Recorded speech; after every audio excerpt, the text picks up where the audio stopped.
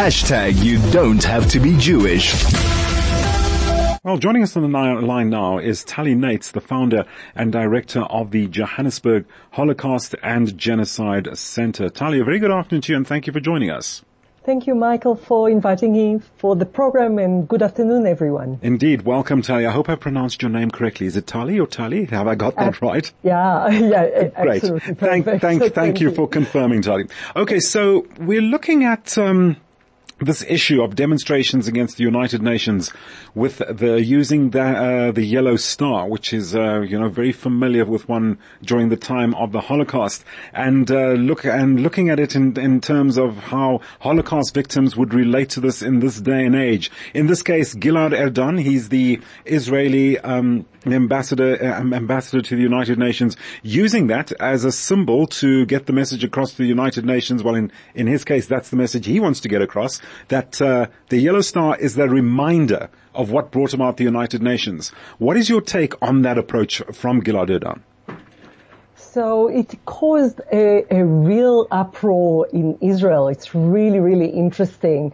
We work very closely with Yad Vashem. Yad Vashem, of course, is the Israel Holocaust Memorial, the official Holocaust Memorial, and their chairman, Dani Dayan, immediately wrote the following, and allow me to actually quote. Please go ahead. The act belittled the victims of the Holocaust as well as the state of Israel, Yad Vashem chairperson Dani Dayan said, and he also added, the yellow star symbolizes the helplessness of the Jewish people, and their being at the mercy of others.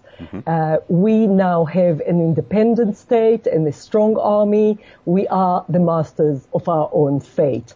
So I just wanted to start with the very, very strong words of chairperson Dani Dayan. Of course, he is talking about the victims of the Holocaust that had to wear the yellow star in all the ghettos, but also in all the countries occupied by Nazi Germany, and failure to wear the yellow star was punishable by death, a shooting by the Nazis. So I think I wanted to start with these words because there was a lot of uproar and a lot of commentary about this chosen act. Yes. Well, as you've just mentioned, a lot of uproar and a lot of commentary going on. So Gilad Erdan, I read an article earlier on where he's now pledged to continue exhibiting this approach to the United Nations until they get the message about what he's trying to convey to them. You've just spoken about Yad Vashem's reaction to it.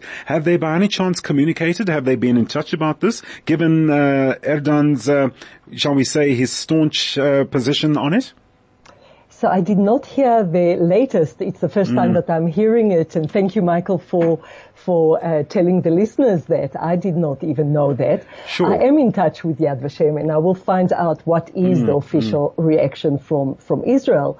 But of course, it is problematic that symbols of the Holocaust are being used and abused in the last years. Right. And I'm sure our listeners will remember the COVID deniers that were wearing the yellow star and claiming that as a symbol for themselves.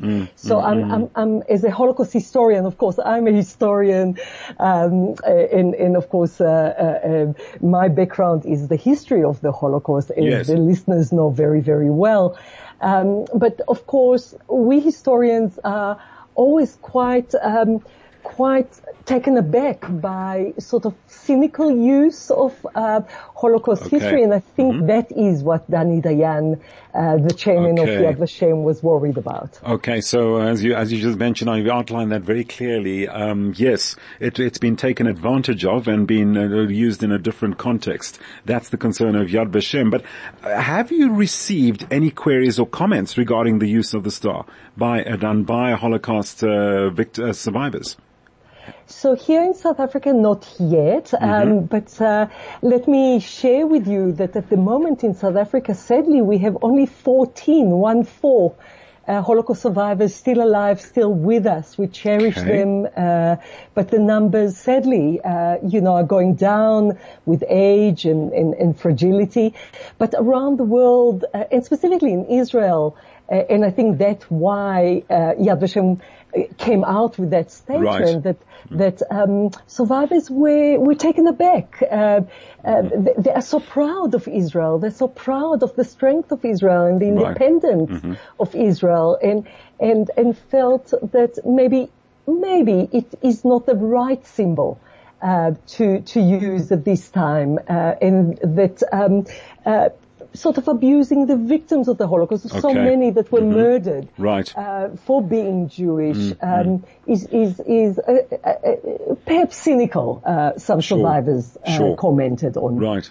I guess what we're saying there is the yellow star symbolized a particular era in Jewish history, and we are now in a different, shall we say, set up, you could say, for want of a better description. As Yad Vashem says, we now have the white and blue of Israel representing a state that exists now. They're two different entities. They should not be compared or used in conjunction with. Am I following that correctly, Tali? Absolutely. Yeah. And actually, one of, in another comment from Yad Vashem, I read that it was exactly suggested, why don't you wear the blue and white, proudly? This is our symbol. This is the symbol of strength. Right. And why are you showing,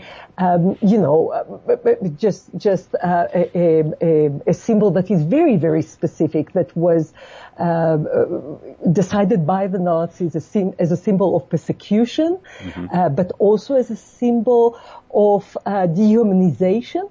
So are you saying that we are not human? We are dehumanized. So these were some of the other comments that I heard from other colleagues from Yad Vashem that said, wear the white and blue, wear it with pride, and say, absolutely, this is the symbol of the Jewish people, and this is the symbol of the independent state of Israel. Tali, we're going to have to leave. We've just about run out of time. Sorry, I was looking forward to just unpacking this issue a bit further, but we do have a schedule to keep to, Tali. Thank you so much for joining us this afternoon, just to give us a perspective on how the yellow Star of David is being used in the United Nations from a protest perspective, to how this reflects on Holocaust victims and the time of the Holocaust to present-day Israel, how Yad Vashem believes one should look upon proudly on the state of Israel,